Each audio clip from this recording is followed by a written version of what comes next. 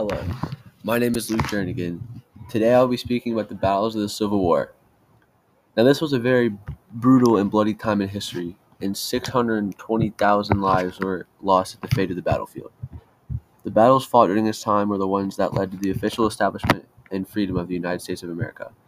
The war strategies used in these battles were the backbone of many newer, advanced strategies that are used now.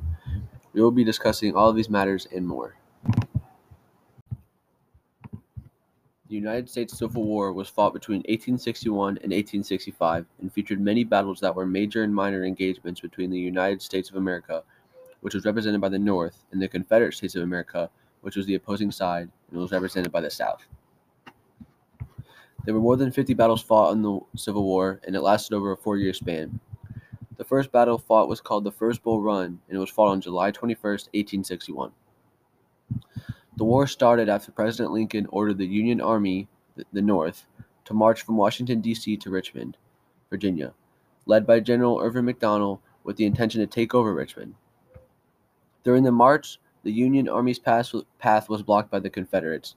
The Union Army had the upper hand at the time, but as the battle continued and went through the morning, the Union started to lose their advantage, and the Confederates were resilient and they held their ground until they later received reinforcements, and that led to the defeat of the Union in their first meeting.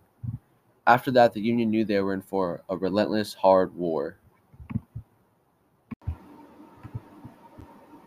I could not go into detail about all of the wars because there were over 50, but there were many interesting events during these battles, like the Battle of Sharpsburg ending in a draw, with 23,000 people dead. In 1861, William Tecumseh Sherman, commander of the Union in Kentucky, told the U.S. Secretary of War that he needed 60,000 men to defend his territory and 20,000 men to attack. Cameron called Sherman's request insane, and he removed Sherman from command. Sherman was later hired by Ulysses S. Grant, who saw him as not insane, but as competent. Later, when Grant was talked down upon by a civilian, Sherman said, "General Grant is a great general. He stood by me when I was crazy, and I stood by him when he was drunk. And now, sir, we stand by each other always." The battles of the Civil War were important because these battles were the ultimate reason the Union won the war and why we have the United States of America that we have now, and they preserved the USA as one nation. The Emancipation Proclamation was also signed due to General McClellan's cautious approach to combat, which gave President Abraham Lincoln the time to announce the Emancipation Proclamation, which was the abolishment of slavery in the USA.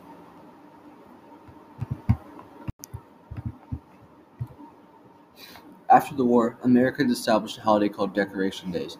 Decoration Days are days early in the summertime, around Memorial Day, where people can visit their fallen ancestors who served in the military and place flowers on their headstones. This is a way of healing the torn nation's wounds. Overall, these battles were important because of the blood, sweat, and tears, as well as 1,000 lives that were taken all for the freedom of the country.